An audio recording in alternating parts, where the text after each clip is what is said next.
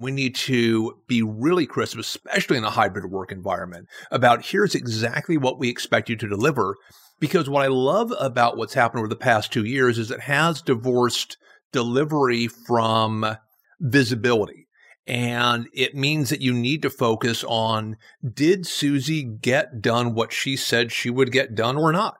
Whether she did it at 3 a.m, whether she did it managing her family in a way that you wouldn't have normally managed it, couldn't care less. Did Susie get done the job that we agreed she would do? I'm Ira Wolf. Welcome to another episode of Geek Skeezers Googlization, a show from the People Forward Network. And I'm Jason Cochran. Thank you for being part of Googlization Nation. If you think this is just another podcast, think again. We are the heart and soul of crucial conversations focused on helping you reimagine your tomorrow and exploring the convergence of technology, people, and work. On this episode, you are going to hear from international thought leader Mark Effron. As the founder and president of Talent Strategy Group, Mark leads the firm's global consulting, education, and publishing businesses. Mark co-authored the Harvard Business Review publishing best-selling book, One-Page Talent Management. Sounds like that's something many people would need these days. And it's often been called the Talent Management Bible. Companies worldwide apply its discipline of science-based simplicity, accountability, and transparency. Mark's new book from Harvard Business, 8 Steps to High Performance, is quickly approaching bestseller status. Mark also founded and publishes Talent Q magazine and founded the New Talent Management Network. It should come as no surprise, with all of Mark's expertise and wisdom, that we're going to discuss the future of talent management and HR as we continue to navigate these never normal times. Ira, here's something our listeners might not know. In the Avanti Everywhere Workplace report that just came out this month, the data indicated that a third of all worldwide employees will work remotely by 2024, and that working remotely is preferred over a promotion by 71% of folks. Similarly, a recent analysis from LinkedIn's economic graph team found that a third of U.S. companies had open roles for remote workers in January, and those job postings were more popular than ones for on-site roles. In fact, remote job postings attracted 2.5 times the views and 2.7 times the applications that on-site jobs did, based on the paid LinkedIn job listings. And so it's really clear that we've officially entered the era of work flexibility. And in this tug of war over where people want to work, they got a taste of freedom, and they're refusing to give it up without a fight. And Jason, we've heard all about that from the Every Place workforce, that it's now a workplace without borders. Nearly half of all workers find that remote work, hybrid work offers them the work-life or life-work flexibility that they want. And most of our listeners are probably very, very familiar and living this day to day, the great resignation or the great reshuffle, the great new experience. And the Everywhere Workplace revealed that 25% of workers said they plan to quit their jobs in the next few months. It's amazing. And that number skyrockets for Gen Z. So it's precisely why we're excited to have Mark as our guest today on the Geek Skeezers and Googlization show. So without further ado, let's welcome Mark to the show. Very happy to be here. Looking forward to our conversation. Mark, we introduce you to our listeners as a thought leader and an expert in talent strategy. So can you give us the speed dating version of how you became that expert? First, I will eschew the title of expert, but I'll maybe just share how I try to stay current on this topic. First is I'm an old guy, and after 30 years of doing this work, hopefully you pick up a few insights and tidbits about how talent and companies should work well together. Secondly, over those 30-ish years, I've tried really hard to stay current on 2 things, starting with what does the best academic science say about how people operate, how companies operate, and how people and companies operate together. So really trying to start from a solid base of facts. But then I've just had the good fortune of working not only in companies as a head of talent or a senior HRBP, but consulting around the globe, every size company, every industry, and hopefully distilling some knowledge from those experiences. And a lot of it is just tied together with a curiosity about how do we help people and organizations to work more effectively together. And Mark, in those 30 years, have you ever seen as much monumental change in a short period of time as what we've seen over the last 2 years? So that easy setup on no, I have not. And I think the question, I bet we'll dig into this today, is kind of where has that change taken place? Because it's really easy. And I think when we were all kind of in the midst of the pandemic last year to say, the world has completely changed. We have to manage people in a completely different way. And there's probably a bit of throwing the baby out with the bathwater on that. So I think it's smart practitioners, smart leaders are really trying to sort through what exactly should we do differently, but where do the things that we used to do actually still apply quite well in organizations? And in your book, The 8 Steps to High Performance, you kind of list out what it takes to have a high performer's mindset and to excel at work. I'm sure a lot of the things that are needed in order to be successful right now come from your book. Can you share what some of those tips and strategies are with our listeners? Sure. When we talk about the high performer's mindset, that's really before you even do anything at work to try to be a high performer. It's the way you're approaching being successful. And this has actually become strangely controversial because the first thing that I talk about when we talk about a high performer's mindset is you're probably going to work more hours than other people. Now, I think that's a truism. I think it's really difficult to say you're going to be a high performer over time without probably having more reps in place than other people. But there's a lot of pushback right now saying, how can you possibly say that? It's not about hours, it's about results. Well, yes, but there's some correlation. And it's not fair because not everyone is equally able to put in more hours. Also true, but not necessarily distracting from the key point. So the first point of being a high performer is saying, yeah, I'm probably going to need to sacrifice some stuff I enjoy doing to do other things that allow me to be more successful at work. I might not get to see my favorite sports team as much as I want, maybe not as much time with my family as I would like. I'm going to dedicate some of that time to doing things that benefit me at work. And the other part of having that high performer's mindset is recognizing high performance is always relative. Meaning if we're all working together and I hit 120% of my goals and Ira hits 140% of his goals and Jason hits 160% of his goals, we all had a good year, but I'm the lowest performer of the group. So that high performer's mindset means you understand you're going to put in some time and probably more time than other people. You're going to not do maybe some of the things you enjoy doing quite as much. And even if you do all those things, you might still not be on the gold medal podium because somebody else outperformed you. Mark, it's so interesting as you're talking about that. And I spend a lot of time talking about adaptability. And a core part of that is about the fixed and growth mindset. So it sounds like when you're talking about a high performer, they have that growth mindset. They're always looking to grow. There's only more challenges and opportunity that are at the forefront. But I'm also looking at what you just shared seems to be contrary to that shift to life-work balance. So high performers are tending to, you're saying, oh, you got to give that up. And that seems to be the baby boomer world. And Gen Z and millennials and many baby boomers are saying, I've had enough of that rat race, the corporate world. I'm going to spend more time with my grandkids, playing sports, pursuing a hobby, doing whatever I want to do. Can you square that for us?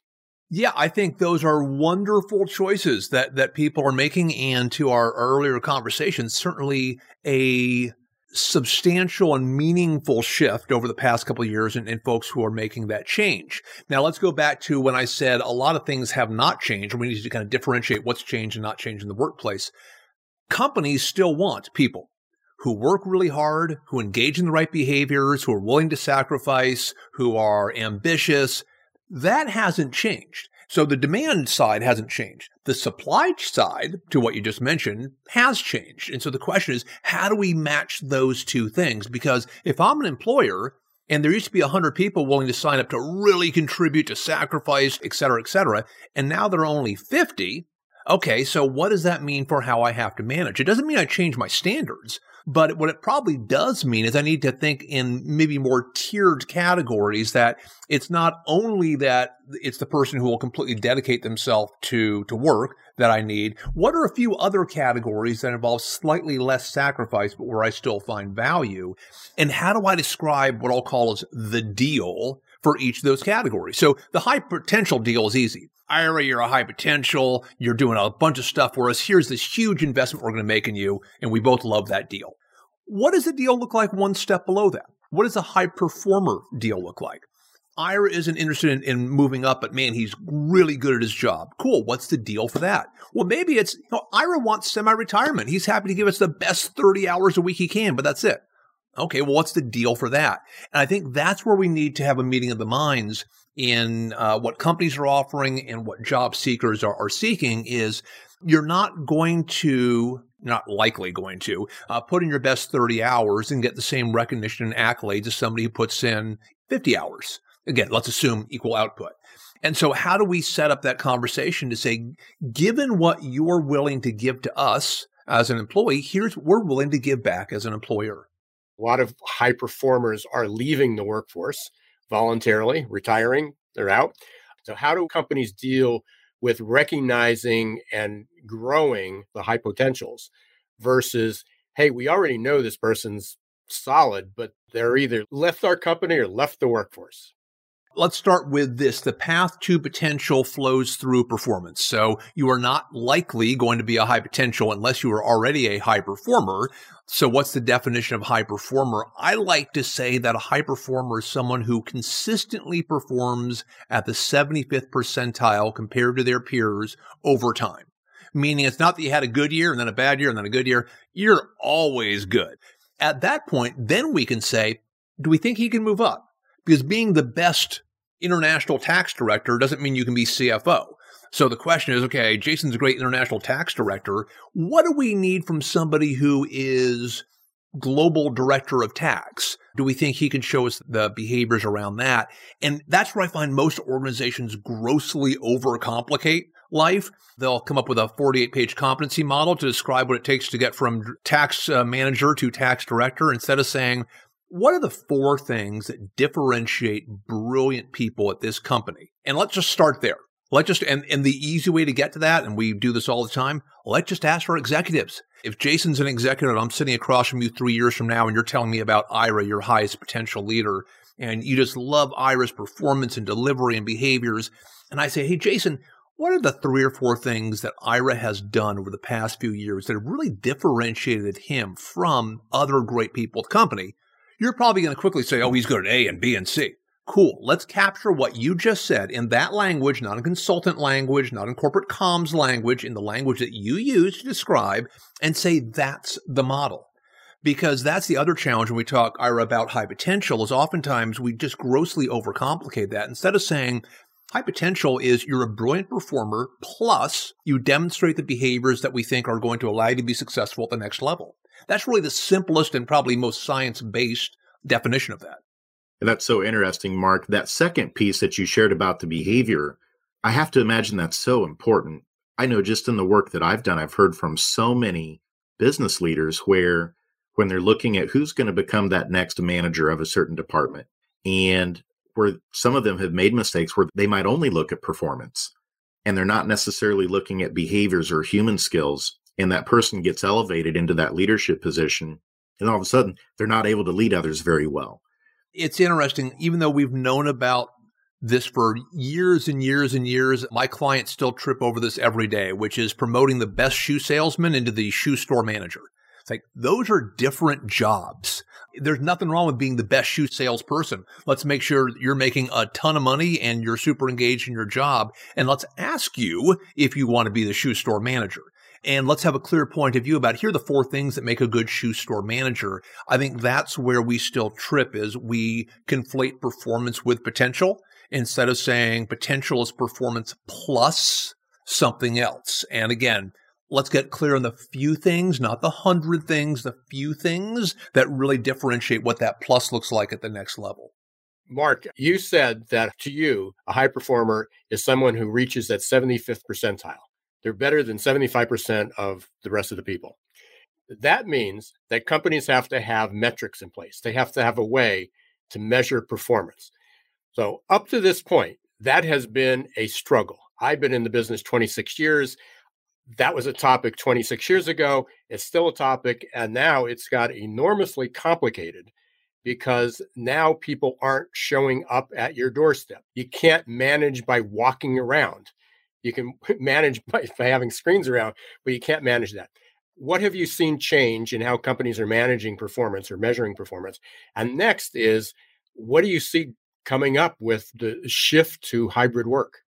I'll go in reverse order. Here's the single largest, most powerful thing that a leader can do to actually allow them to measure their employees' performance. Set better goals. It is amazing how horrible, I love my clients. It is amazing how horrible most of my clients are at setting a few big, challenging goals for each of their team members. And if you haven't set a few big, challenging, measurable goals, then you can't measure performance at all. Unless it's, you did a pretty good job this year. You did a very good job this year. It's probably not the precision that we're interested in. So if we're going to measure, we need to do a much better job at goal setting. By goal setting, I don't mean activity listing, which is what most managers do. Here are the 38 things I'm doing this year. When we help clients with goal setting, it's what are the 3, maybe 4 big deliverables you are going to provide to the organization this year. And a deliverable is, we're going to increase customer sat by this number. We're going to deliver this project at this point in time. It's an outcome that somebody really cares about. It's not you doing the job that we already paid you to do. So I would start by saying we need to be really crisp, especially in a hybrid work environment, about here's exactly what we expect you to deliver. Because what I love about what's happened over the past 2 years is it has divorced delivery from visibility. And it means that you need to focus on, did Susie get done what she said she would get done or not? Whether she did it at 3 a.m, whether she did it managing her family in a way that you wouldn't have normally managed it, couldn't care less. Did Susie get done the job that we agreed she would do? And so I think the more we can focus managers on those 3 or 4 crisp goals, it's going to be much easier. Hybrid environment, non-hybrid environment, work from home, work from anywhere. Did you get done what you said you would get done? How do organizations accelerate some of those processes? How do they try to do that at scale to become more efficient and a better job at knowing who to acquire and then how to work them through becoming high potentials and then high performers? I think a few things, and I'm not an expert in talent acquisition, so this is more speaking from what I know, not a deep well of expertise, but I do think that a more science-guided process to selection is going to be beneficial for almost every organization. There's still a lot of sloppy intake going on out there. And I think we all know all the things that can go wrong in the hiring process. Basic cognitive and personality tools do a really, really good job of helping you to understand, is someone going to be a higher performer here or not? Are they going to be somebody who aligns with the way that we like to get work done? There's a lot of commonly available, well-validated, easy-to-use tools that allow us to do that. Once we have the appropriate raw material coming into the organization, then it's actually relatively straightforward to say, do we understand the path to build someone from freshman coming into the organization to general manager? Have we thought through what we call that talent production line? Do we know what the 8 steps are that take you from 22-year-old college grad to country general manager? And are we disciplined in moving you through those 8 steps so that you become that country general manager 5 years before you might have on your own? So you teed that up really well. So we have a lot of listeners that are probably taking baby steps. They're saying, yeah, we know we've been working on this performance management thing for years. I'm not sure we have the time to go through all 8 steps, but where would you start? Let's think of performance management in 3 big buckets: goal setting, coaching, reviewing. Goal setting is actually relatively easy. Here's a single most powerful starting place: no more than 4 goals. Just flat out. You can have 4 goals that better be big goals, that better be aligned to what the organization is trying to achieve. Simply saying, we're going to cap your goals. And if you try and put bullets underneath each one, we're going to tell you thanks anyways. That's not what we asked for. So forcing people to focus on the few big deliverables is a really wonderful way of saying, we know what matters. We now know what to coach you on. We now know what to evaluate you on. But also, sometimes leaders need some help in compressing activities into deliverables, because if you've been writing a list of deliverables all your life, you think that's goal setting. So maybe a little bit of training around, I know you're busy, but what are you really trying to do? So let's help you to write that goal in the right way. But let's start there with just helping leaders to understand that goal setting is about the few big things you're going to try to achieve during the year and help you write those goals in a way that we can measure. But then how do we keep you focused on that goal and aligned to that goal during the year? I will give your listeners our favorite coaching tip, which we call 2+2 coaching. I really should have made this into a product and sold it, but we just kind of gave it away instead. 2+2 coaching is this simple. Once a quarter, you have to sit down with each of your employees. You're going to discuss two things. First, you're going to make 2 observations against their goals. Not 2 observations against every goal. Simply, here are the 2 most important things that I want to comment on. Could be, hey, Ira, on that new marketing project, I hear you're being super inclusive, really managing different time zones well, listening to people's opinions. Great job. Ira, on that marketing strategy, it's like a month behind schedule. Not sure what's going on there, but we need to pick that up. So 2 comments on the most important things that can kind of accelerate you, redirect you on goals. And then 2, in Marshall Goldsmith language, feed forward comments. So 2 things you can do more of, less of, differently going forward. It might be, hey, Ira, I know you're new to the firm. This is a relationship-based place. Make sure that you're having a virtual lunch or coffee at least once a week with a new person to get to know them. And Ira, you've got a bunch of big projects coming up. You might want to take this really cool project management course that we have to help make sure that you're skilled up. 2+2. Now, is that brilliant coaching? No, that's 50th percentile coaching. But if every single leader in all of your listeners' companies did just that once a quarter, I guarantee you there are pennies per share waiting to be squeezed out of those conversations. And then end of the year, if you've done those 2 things right, if you've set a few big challenging goals and you've had these quarterly 2+2 conversations, end of the year should be fairly straightforward in terms of we've been talking about what you were supposed to do. You've gotten clear advice about what's working well, what's not working well, and here's how we can do something different next year. Nearly all of our listeners in some way, I'm sure they're struggling with keeping people too. Once they are there, how do they keep them longer? And it sounds like what you're alluding to is almost something around like career paths. Like we'll take you from here to here, and we're going to have a process and a very specific approach for how we can help you grow. Do you see that as being one of the biggest differentiators for employers, is having a repeatable process like that that's scalable, but also can be differentiated for each person to help lay out the future for them of what it looks like in the organization and their role? Short answer, Jason, is yes. I think how we execute that in companies probably needs a bit of work. In most of the organizations I work with, development is the worst process, and it's an order of magnitude below the next worst process. I think that a few things would help there. One is actually hold managers accountable for ensuring that their team members have a very high quality development plan. So there's zero accountability in most organizations around that. But secondly, let's shift our thinking to experience-based thinking. So career paths, they were lovely. I never had one, but I'm sure some people did. They're gone. But experiences are still out there. So we're big fans of kind of experience maps and saying, oh, you want to be a brilliant marketer? Okay, we see there being about 12 different experiences that help shape a great marketer. They might be jobs, they might be projects, but these are the building blocks of your resume. And to your retention question, Jason, make sure that your best talent is always perceiving themselves as being the biggest, juiciest developmental experience they can get. Because at the end of the day, when you look at all the surveys out there about why people leave, it's normally around, I didn't see any opportunities. So one of the things I always recommend to our clients is today, think about every high potential leader you have and answer the question of, are they in the biggest, most developmental experience they can be in right now? If anyone is not, make that change in the next 3 months, because that is a huge retention risk right there. And that's a lot tougher than just giving them an extra 10% in salary. But I guarantee you anyone can beat whatever comp offer you make today, but they probably can't beat a really well-crafted experience. What I hear you saying, Mark, is that there's a lot of change that's going to be coming down the pike, both from individuals. They're going to have to reskill, upskill, gain some new abilities, but also the organizations. I mean, we've talked a lot about the management behavior and talent strategy. But we need to change behaviors, and the cultures are going to have to change.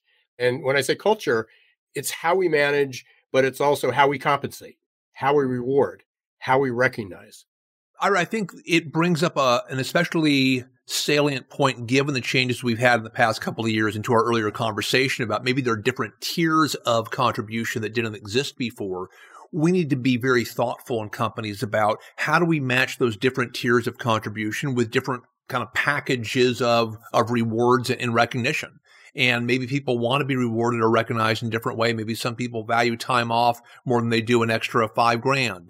We need to have those insights so we can start to craft more customized packages to say, here's what we think is a great package for you. It might not be identical to anybody else's package in the organization, but given what you've said you want, what we need from you as an employer, this feels like a really good way to make sure we're both getting what we need.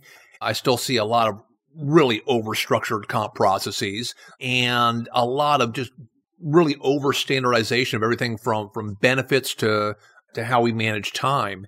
Is that the biggest challenge that you're seeing right now in terms of talent strategy, Mark, with most organizations? I would suggest the biggest challenge I'm seeing in talent strategy is that companies don't have one. In fact, I just put out an article a week or so ago on talent strategy, and I put that out, one, because our name is a talent strategy group, and after 10 years, we didn't have a talent strategy article. It seemed like a bit of a miss. But then also, when I go into our clients and I say, hey, what's a talent strategy? They either stare at their shoes or they hand me a list of the 20 things they're doing that year, neither of which qualifies as a talent strategy. So I think the primary challenge is getting clear about a few big questions. Do we know what type of talent we need to achieve our strategy, our business strategy? That sounds like a really obvious question. I guarantee you there's not a disciplined thought process around that in most organizations. So given that we're trying to expand into Latin America, cool. Do you know what you need from people to enable you to do that? Are you crystal clear about that? That's how you should be organizing that strategy. So I think the starting point has to be, do we even know what we're trying to produce in our organization in terms of the qualities and capabilities? Then we can figure out how do we actually attract and retain and develop those people. As Jason and I tell every week, and our listeners are probably getting sick and tired of hearing this, is we spend 40 minutes with our guests, and we're just starting. We have so much to uncover. We just got the tip of the iceberg. So I do hope you'll come back and do this again.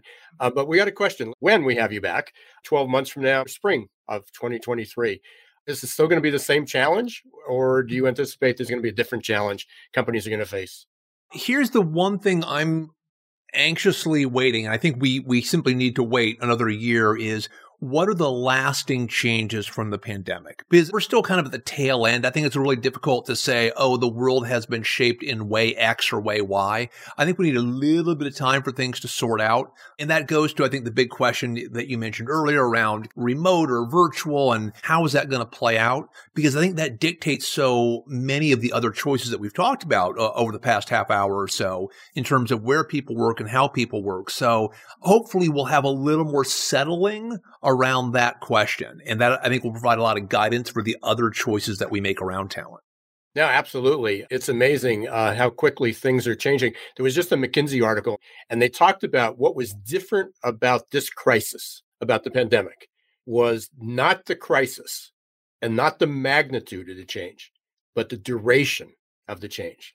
This crisis wasn't a weather event. It wasn't an earthquake. It wasn't even our wars that we've had. We're into the Ukraine war about a month, but even the Iran and Iraq events, there are a few days and it's over, and people got tired of it and it moved off the headlines.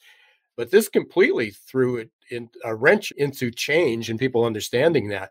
And there's a lot of people that are up for, and I'll use McKinsey's word, there's an existential threat to many organizations, because I've described it many times as that the talent management, performance management, talent acquisition strategies, or the lack of them, it was a pretty fragile infrastructure, but we got by. And the pandemic ripped the Band-Aid off. It pulled back the curtain and realized there wasn't even a wizard behind the curtain. There wasn't a lot of anything. So there's going to be a lot of dramatic changes.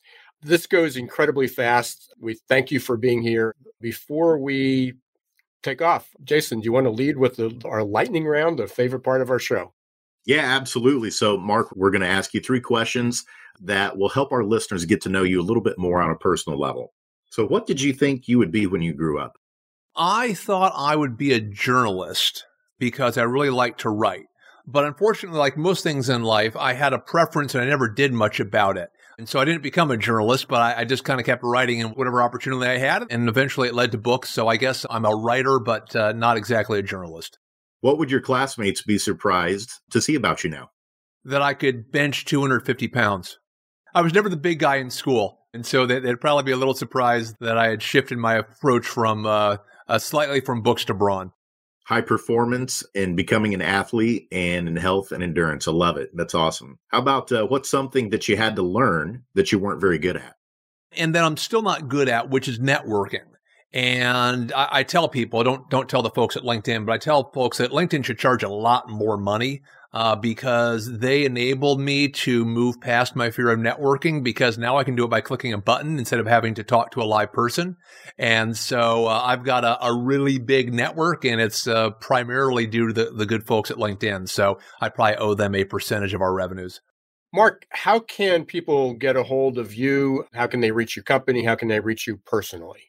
All of our great articles, videos, research is at talentstrategygroup.com. If they want to reach me, they can do it through that same site. So everything's free. Marshall Goldsmith taught me well, give it all away. So they can go there. And I think there's a few events that we may be crossing paths, and hopefully we can meet face to face. Absolutely. We try to have at least one event a year that helps to make the HR profession better. We have one in 2022 with Dave Ulrich. We'll probably hopefully have one around the world and other places to focus on the same outcome. How do we make HR even more effective? Jason, again, another great guest. Fascinating time, goes so fast. Some really rich, interesting conversations that we didn't think of before. What did you hear? I know you follow Mark pretty closely. What did you learn today that you didn't know before? The important distinction between high performers and high potentials and what that path looks like. Listening to Mark's detail, the process, the steps, the tactics that they have for how they do that was a level of detail I hadn't heard before. Probably like most folks, I hear of performance management and I think of manager one-to-ones, or you hear about the dreaded annual performance review. But to hear the depth and the breadth of detail that he went into in terms of understanding what people's skills are currently and how you take them to where they're wanting to go in terms of the type of role and contributions they want to have in the organization, that was really eye-opening for me. Yeah, I really appreciated where he came up with a pretty simple measure of how do you determine somebody who's a high performer and really being in the top 25%. So often, I think companies are looking for that purple squirrel. And, we're going to clone the person at the top. And so often in benchmarking and studies and that we've done with assessments, so we have a lot of data around that, we found that oftentimes the number one, maybe number two, number three ranked person is not the person that you want to clone. They got their unique experience, right time, right place, good support system, whatever it was. But the people a little bit lower than that top 1%, 2%, but still vastly exceeded expectations. So the fact is that you're looking at the top 25 percentile of people. Those are considered your high performers. And then also, I really appreciated the way he approached it when I asked about compare the high performer and the high potential. And he immediately went to performance. He says, you have to have, even high potentials have to have performance. That's why they were recognized as high potentials. So there had to be maybe a lesser criteria, lesser goals. And I really like his simplicity of goals. What are your 4 goals? The other thing that shocked me too was when he said the biggest problem organizations have is they don't have a talent strategy. They think they do, but then he went on to describe what an actual talent strategy is to achieve the desired outcomes. And that was a big aha moment for me as well. And I'm sure it probably is for several of our listeners too. And I'm sure we can go on and repeat the whole episode again. But we need to wrap things up, Jason. So let's take it away. I'm Jason Cochran. You've been listening to Geeks Geezers Googleization. Be sure to follow us wherever you listen to your favorite podcasts. And I'm Ira Wolf. Thank you for being part of Googleization Nation. Until next time, don't let the shift hit your plans.